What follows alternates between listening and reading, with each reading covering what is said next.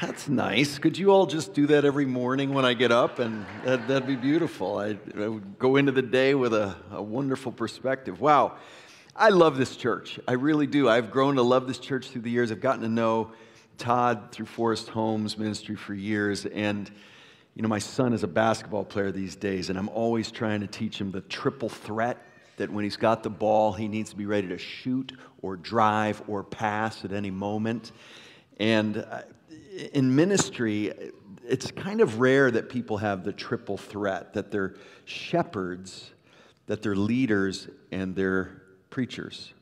Those kind of require three different personality types almost, and I always marvel at the way Todd is so gifted at all three of those, and I'm thankful for that, and I'm thankful for this church. I grew up in Trinity Evangelical Free Church of Woodbridge, Connecticut, not here, and so every time I come here, I feel like, wow, I feel like I'm a little kid again at Trinity EV Free, and here we are. I just love this church. What an amazing privilege to be God's people, to be gathered like this. I love it every time I gather with God's people like this, because over the years, I've seen more and more evidence of the reality as when we gather like this, every one of you sitting here is, I don't know if you're aware of it, you're demonstrating humility.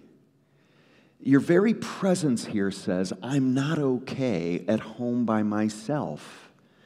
I need God's people, and I need to gather like this and sit under the preaching of the word and worship God together and get my soul revived. I'm not okay all by myself. It's a demonstration of humility. I don't know if you're conscious of that, but just simply being here says, I need other people. I need the people of God. We're created for one another. We're created for God, but we're created for God together. And I just love that. And I hate the way I've seen in the past year and a half so much difficulty and division. I think Satan has had a field day in some ways. I really think in my life, I'm not quite sure what God's up to about over half the time. But when I'm not sure what God's up to, what I always can safely say is one thing I know is He wants to teach me humility. He wants me to teach me to trust Him more than I trust myself. And we always know that's what's going on. And through the whole pandemic situation, if there's one thing I'm sure of, it's that God wanted us to learn humility through all of that. But I'm not sure that's exactly what's been happening. It's been fascinating just as a pastor and as a professor at Biola to see the way Satan has used four issues these days. Issues of sexuality, issues of race, issues of politics, and issues of pandemic to sow division among God's people. It's just been amazing to see those four issues, which all are very important issues. Christians should have a worldview that cares about the way we handle pandemics and relate to the government as a church, and the way we view sexuality, and the way we view race, and the way we view politics. I mean, those things are important issues, but it's been incredible to see how much division has happened. And I think one of the problems has been we've talked about and thought about and processed these four issues because of isolation from the pandemic protocols, primarily through social media, which may be the worst place to work through complex, difficult issues. Right? It's been amazing to see how feelings have been hurt and relationships have been challenged. And I think Satan has been so happy with the way these issues have brought about all kinds of difficulty in the church.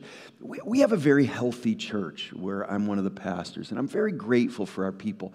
But I must tell you, I've been stunned at the way these issues have divided us. Just the issue of masks. We've had people leave our church because we were too liberal with masks.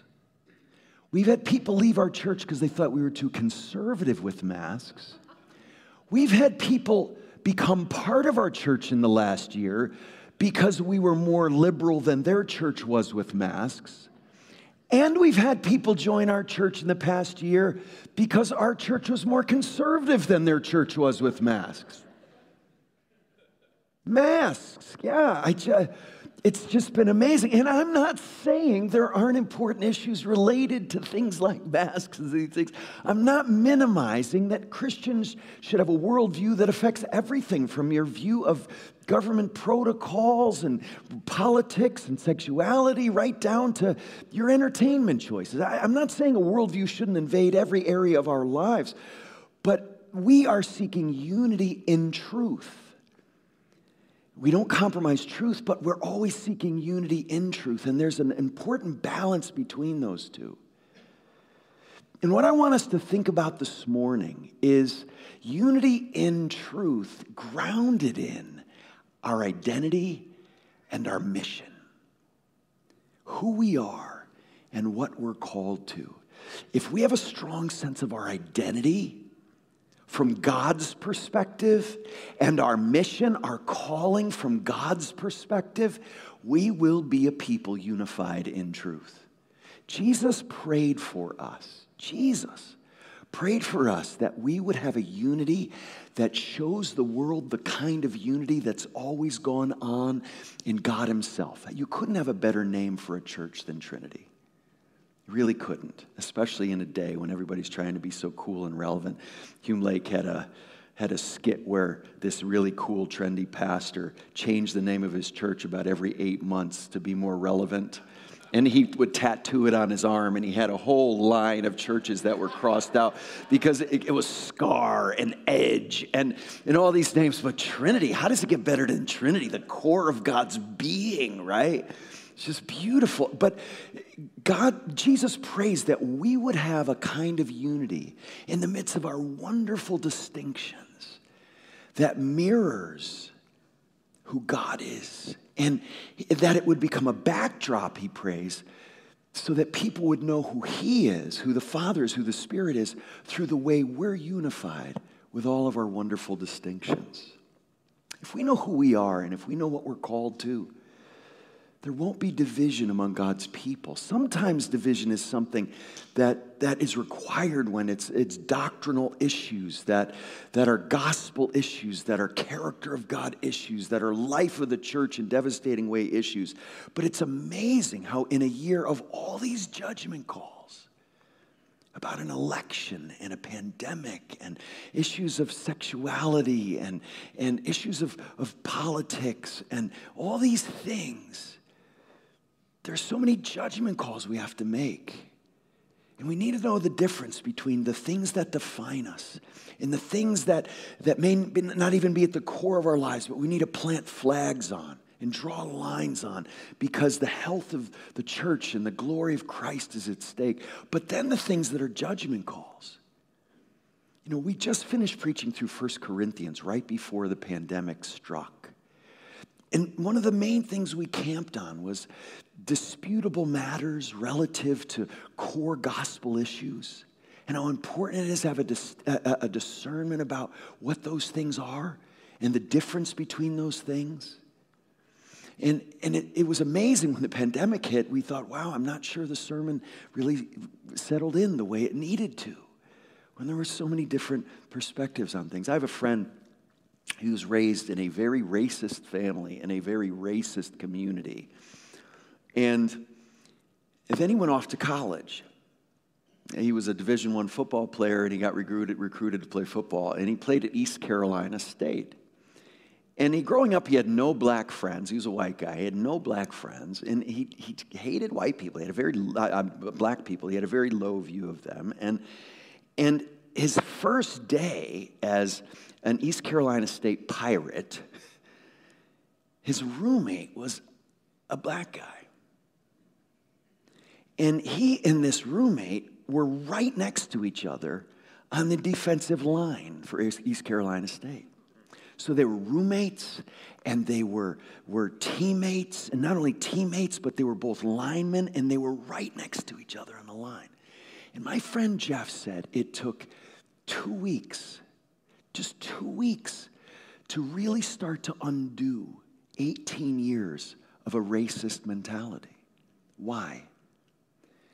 Because when you're on a defensive line with a guy next to you, and your health and success completely depend on him doing his job, it doesn't matter what color he is. Your big question is he going to do his job? Does he identify with you as a teammate? Because now they were pirates and they were teammates and they had to depend on each other. And see, that common identity and that common mission is vital for us. So I want to go to a passage. If you have your Bible, please open to 1 Peter chapter 2. I want to go to a passage that as powerfully defines our identity and our mission as you're going to find. Peter is laying out the identity of Christ, who Jesus is. And then laying out an identity in Christ that we all find by faith in him. And then he lays out the practical outworking of that, the ramifications for that. And here's what he says in 1 Peter 2. Let's just pick it up. I want to back up all the way to verse 4, put it in context, and then camp on verses 9 and 10. Listen to what Peter says to this church. Let's hear from the Lord through the Apostle Peter in the very same way the original hearers did. Help us, Lord, hear from you. 1 Peter 2:4. As you come to him, Jesus, a living stone, rejected by men, but in the sight of God, chosen and precious. You yourselves, like living stones, are being built up as a spiritual house to be a holy priesthood. Did you catch that?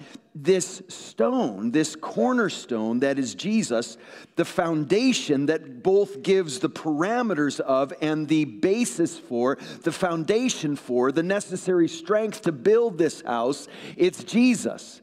And notice it's rejected by men. We just need to be a people who are okay with being hated along with the cornerstone. For a long time, Christians in this culture have enjoyed acceptance and affirmation and approval. I heard someone say a while ago that when I was a kid, being a good Christian could get you a job. Today, it can cost you a job. Things have changed. Things have changed. And are we okay with being hated even? Despised, rejected as the Savior was. Jesus said, they hated me, they'll hate you. And we don't want to give ourselves permission to be jerks when people hate us. Sometimes people say, I'm suffering for Christ's sake. No, you're suffering because you're a jerk. No, and so there's a difference, right? There's a significant difference. And we don't want to give ourselves permission to be idiots, but we do want to recognize that following Jesus faithfully in an increasingly hostile culture will incur scorn. And we just need to know that's part of the deal. And we're okay with that. So we come to him, our living stone, and he builds us into a spiritual house, a holy priesthood, to offer spiritual sacrifices acceptable to God through Jesus Christ. For it stands in Scripture, behold, I'm laying in Zion a stone, a cornerstone, chosen and precious, and whoever believes in him will not be put to shame. He's quoting Isaiah here, this ancient prophet, and saying that cornerstone that God builds this house on is Jesus. And when you get rightly related to him, when you turn from your sin in repentance and trust him in saving faith, you become part of this house he's building, this spiritual house. And this is acceptable to God. You're accepted by God through Christ. And he's precious in God's sight, even though he's rejected by the world. So the honor is for you who believe, but for those who do not believe, the stone that the builders rejected has become the cornerstone, and a stone of stumbling, and a rock of offense. They stumble because they disobey the word as they were destined to do. And then here is where I want to focus. Listen to this description. If you're someone who's trusted Jesus, if you're a new creature in Christ, just bask in this description of who you are, of who we are. But you are a chosen race, a royal priesthood, a holy nation, a people for his own possession, that you may proclaim the excellencies of him who called you out of darkness into his marvelous light. Once you were not a people, but now you are God's people. Once you had not received mercy, but now you have received mercy. Do you hear this description of who we are? We're the people of God who've been brought out of our previous darkness that we couldn't do anything about without God intervening the way he miraculously and powerfully does. And he pulls us out of the darkness, the pit we and our sin had gotten ourselves into. And he brings us into his marvelous light, which is his very presence, a relationship with him. Through Jesus, the precious, promised cornerstone. That's who we are, people. Let's just bask in this. Let's appreciate this. And then the way we live flows out of who we are and what we're called to as his people. We are, the first thing, a chosen race. This is fascinating. There's the human race made in God's image, but that image is terribly marred. The purpose for which we are created is for God himself, for relationship with him, to honor him with our lives. But we have terribly rebelled against him. We've sinned against him. We've gone our own way. That's what the Bible says, every one of us. But in Christ, he makes a new race of people. Oh, we're still part of the human race. We have that collective identification as well. But now we have been brought into a new identity as a chosen race. You know, isn't it fascinating that race is such a major issue today? And this should have such an influence on the way we view race and racial issues as part of God's wonderful creative design in creating people that look different and have different cultures and experiences in these realities and different features that we can celebrate and delight in. But we recognize we're all part of the human race. But then in Christ, we are part of a chosen race. A chosen race, the chosen people. The nation of Israel had always been a vehicle to create a chosen race that is bringing in representatives from every other kind of race on the earth.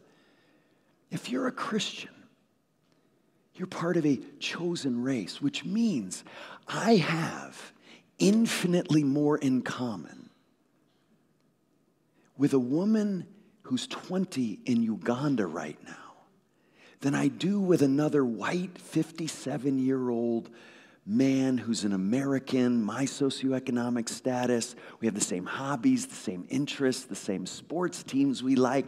All those things pale in comparison in defining me and unifying me to people. It's Jesus that is the centerpiece in our unity. He's the one who defines us now. And all the demographic, socioeconomic, generational divisions we so often have, they go away. And now our identity is found in Christ. And you and I may be completely different from a worldly perspective, but if we are found in Christ, we are part of the same chosen race, and we have everything in common that leads to a kind of unity that should make the world scratch its head and say, how do you two even know each other? Never mind, call each other brother and sister. And it doesn't mean we easily like each other or easily move to brotherly affection as the Bible commands for us to have. But if we start with this common identification, we'll end up there if we work it out in our lives. So we're a chosen race. We're a royal priesthood. So there's a king here. I'm so sick of hearing about Harry and Meghan. I'm sorry. If I never hear anything about them again, I wish well on them. Don't get me wrong. But goodness, why? Look, the American psyche is anti-royal, right? The whole thing started getting away from all, but we can't leave it behind, can we? We just got, what are Harry and Meghan saying to Oprah this week? So, but if we're biblical, though, we've got to have a deep appreciation for royalty. Because we serve a king and we're subjects of his kingdom. So we're part of royalty. We're part of a royal family, and we're subjects under the king, and we represent his kingdom. But this is a fascinating combination. We're a royal priesthood. So we get two images of the Messiah here, of king and priest. The other one is prophet. We won't get to that one today, but prophet, priest, and kingly ministry is what the Messiah is all about. And here we have two of them brought together because we serve the Messiah, the chosen, anointed agent of God to bring his kingdom, who is the king and the priest. We then are conferred this amazing privilege of representing him as our king and as the great high priest, as little representations of his royal kingdom and his priestly ministry. You know, a prophet, if God is here and the people of God are here, a prophet stands in front of people and represents God before people. A priest does this. He represents people before God. And he says, come on, let's go into the very presence of God. I have access through the blood of the Lamb. Come with me. That's what priests do. That's what the worship team was beautifully doing for us. They were saying, come on, let's worship God together. Let's go into the presence of God. That's what priests do. So we're not just a chosen race. We're a royal priesthood representing our king and with the amazing privilege of ushering people in the presence of God. Do you know how strange this must have sounded to Jewish ears? Because think about it. The priests in the Old Testament, in the Old Covenant, were a very select group. Let's try this. Who wants to be a priest? Let's just say we all do. So raise your hands if you want to be a priest. Raise your hands. Now let me read just a few of the requirements. And if one of these doesn't apply to you, you got to put your hand down. You ready? We won't even talk about good character. Well, that's hard to figure out right in the moment. We won't even talk about the idea of never unclean in the priestly service. But you must have priestly clothes. You have to be male. So the women, sorry. No bald patches. Half the guys are done now. No cuts on you. I'm finished. I did all this yard work at my mother's house in Connecticut this past week, and I got cuts all over me. I'm out. No loose hair or torn clothing. No blemishes, no deformities, so my mutated fingers won't work. No deformities or injuries or diseases. You have to be Jewish. And you have to be from the tribe of Aaron. How are we doing? None of us qualify, do we? No. But even in this context, listen to what God says in Exodus 19. If you'll obey my voice and keep my covenant, you shall be my treasured possession among all people, for all the earth is mine. And listen, and you shall be to me a kingdom of priests, a holy nation. Imagine how it sounded to a Jew. You knew a priest had to fit all these qualifications, and so few people ever got to be priests. But he said, the day's coming when I'll have an entire kingdom made up of entirely priests. All my people will be priests. So when Peter says, like he does twice in this chapter, right? Way back in verse 5, spiritual house to be a holy priesthood. And then when he says you're a royal priesthood, he's saying that day has come. That day Moses said in Exodus 19 would come. It's come, and it's come in Christ, the cornerstone. And we're priests, so we not only have this identity as his subjects, as royalty, we have this identity as priests. Do you realize what a privilege that is? An awesome privilege to be priests, able to take initiative prayerfully, depending on the Spirit, and actually being used by God to help usher other people into his presence. It's an awesome thing. It's called the priesthood of all believers. And first, it's a corporate idea, but it means we are the main agents, the representations of God and his gospel in the world to help people who don't know the Savior come to know the Savior, and people who know the Savior come to greater maturity in him.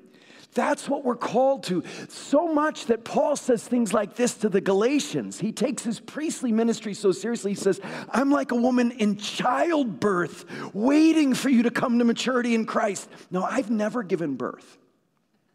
But I'm told you want it over with really fast.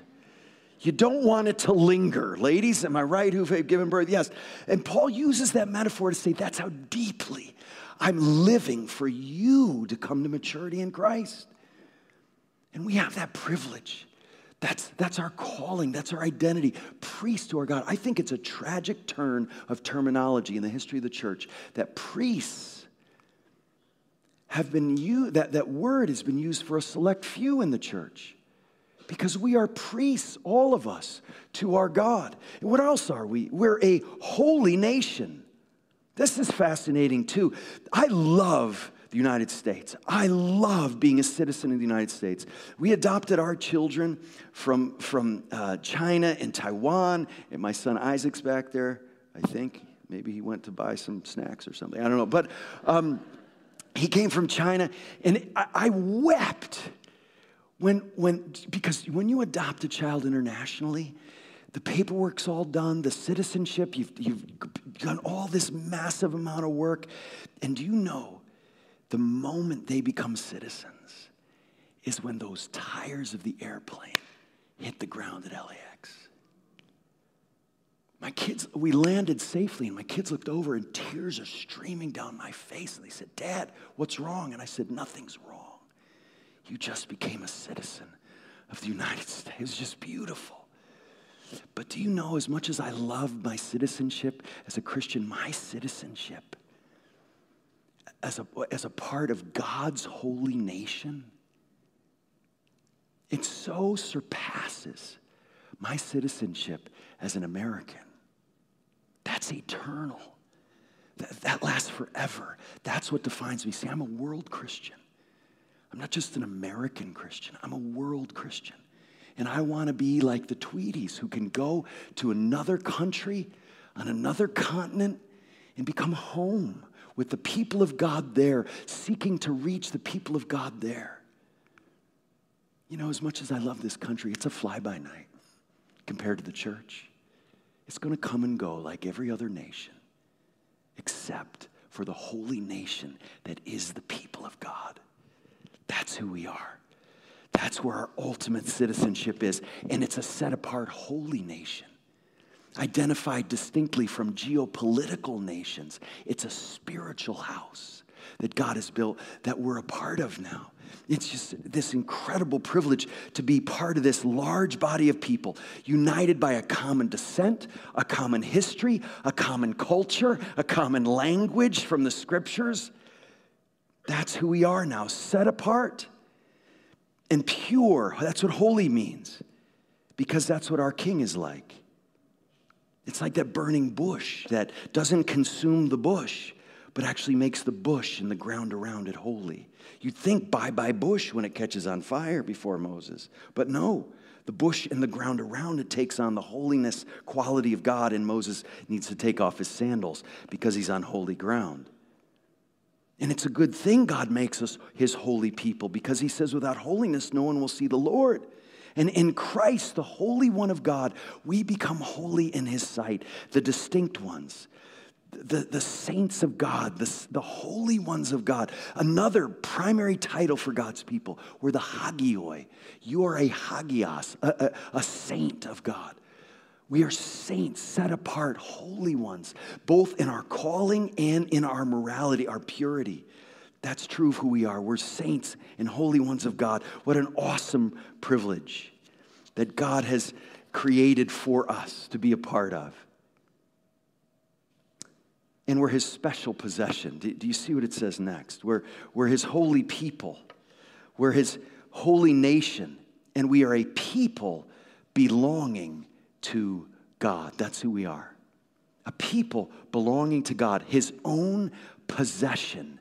We're his. We're not just citizens and subjects of his nation. We're his children and his bride. And as my friend Bobby Scott, a dear friend and pastor at a church in Southgate, says, we have been redeemed from every conceivable slave market of sin in him. We're children of God. You didn't earn it. You didn't prove it. You didn't demonstrate it. You didn't make yourself worthy of it. You have been crucified with Christ by faith, and it's no longer you who live, but Christ who lives in you. And now, as Paul says about himself, we say about ourselves, in the life I live in the body, we live by faith in the Son of God who loved us and gave himself for us. And now our Christian lives of pursuing daily holiness is what Paul calls living up to what we've already attained. We've already attained this in him. We don't earn it, we don't prove it, we live up to what we've already attained. I think Satan tells two basic lies. One, to non-Christians, he says, you're fine. You don't need a Savior. And when we say, you're a liar, I do, and that Savior's Jesus, he flips his tactics and he starts saying, you're not fine. He's the accuser of the brethren, right? Come on. You think you're forgiven of all your sins? Okay, maybe Jesus died for most of them. But all of them? That thing back in high school? That time back in college? That thing you did yesterday? No. You got to earn a little of it off. Come on. If you think Jesus died for 98% of your sins, Satan wins. He does. When Jesus said it's finished, he really meant it. Can we revel in this? Can we be in awe of this? We're forgiven. We're saints. We're priests. We're part of his holy nation. Oh, this is just the most awesome identity. And what happens is, we're overtaken by this. I think you can define a Christian as someone who's beheld the glory of God in the face of Christ and is never the same. Because you now see yourself for who you are in your sin and now who you are in Christ. And you're never the same. You're a different person now. You identify with the people of God in ways you radically do and never had before. And that's who we are now. And to not lose our first love, to be in awe of forgiveness. You know, I think every Christian should have jaw problems. Like we should have perpetual TMJ. Why? Because we should all be walking around like this all the time. People say, what's wrong with you? I'm forgiven. All I had coming was hell. And now I've got an eternal, glorious destiny with God. I'm forgiven. I got to go to the doctor. Yeah, we should have jaw problems all the time. You know that scene in the road to Emmaus where Jesus is walking with his disciples and they're discouraged, they're confused. It's after his resurrection. He keeps them from seeing who he is. And then he's at the table, at the inn where they're staying, and he breaks some bread, and maybe they saw the scars in his hands. Maybe they remembered him breaking bread at the Last Supper. But most certainly, because the Spirit was working, they realized it's Jesus, the risen Savior of the world. And their lives are forever changed. Listen to this. Look at this painting by Caravaggio of this moment on the road to Emmaus. You see the two disciples who've just realized it's the Savior. He's risen from the dead. He saved the world. Look, they're on the edge of their seats. One's beginning to worship. One's beginning to get up. They're just enthralled by the realization that Jesus is the Savior. And then there's the innkeeper. Caravaggio very intentionally painted the innkeeper as someone who was curious and sort of passively interested in this realization these other men were having. And I think the innkeeper is most people in our society. And even a lot of people in the church.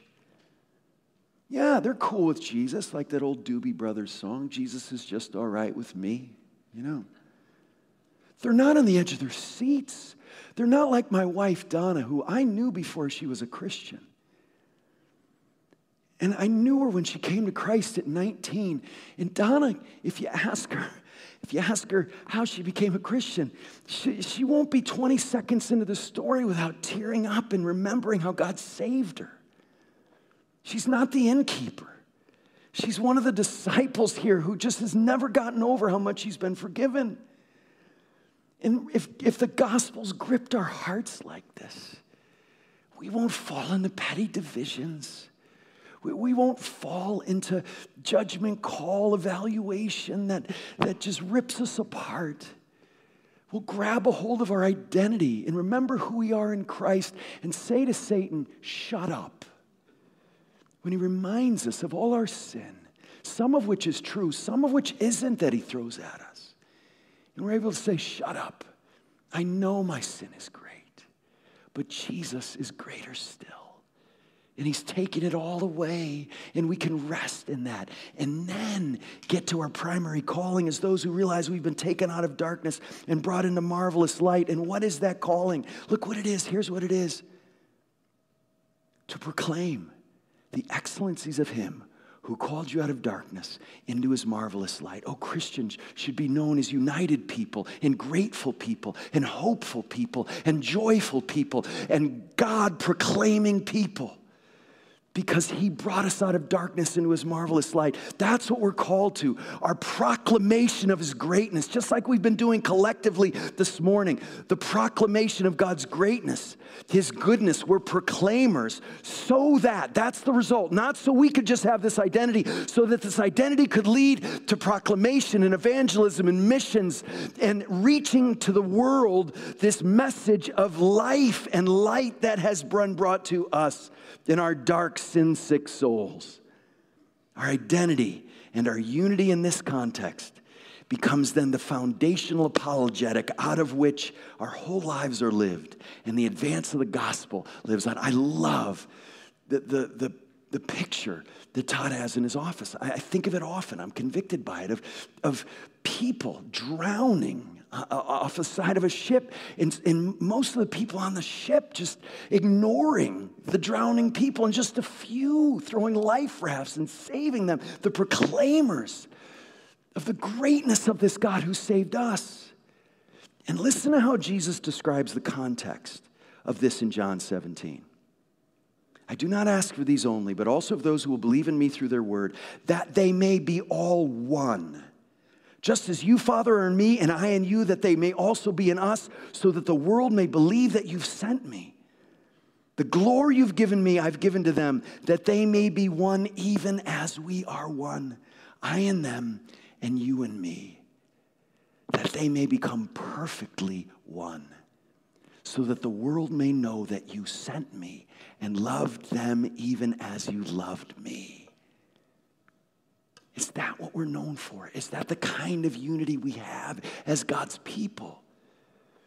The word that's just been coming to mind for the last year and a half over and over again for me in all these debates and discussions and differences and divisions is graceless. I've seen so much gracelessness, lobbing grenades on Twitter back and forth on all these things. And we are the people of grace. We're the people who've been shown grace and never gotten over it. Did you hear what Jesus said? That they may be one as we are one, so that the world may know what we're like and that you sent me. Now that is an identity and a mission worth living for. Heavenly Father, help us to get clarity and biblical discernment and understanding from you. Lord, I feel my heart and my mind tugged in constantly different directions. I've gone so inward in this past year. I felt irritability and anger and frustration and impatience like I never have before. You'd think I'd be past these things after walking with all these years, but Lord, we're a frail people and we're fallen people, and so we pray that you would do a work in our lives, grounding our understanding of who you are and who we are in you, that leads to a kind of grace and confidence and love and humility and boldness and joy and gratitude that will become the context from which the gospel advances in our lives as we proclaim the greatness of you who brought us out of darkness and in a marvelous light. And we pray these things in the name of the one who's the precious, promised cornerstone. Amen.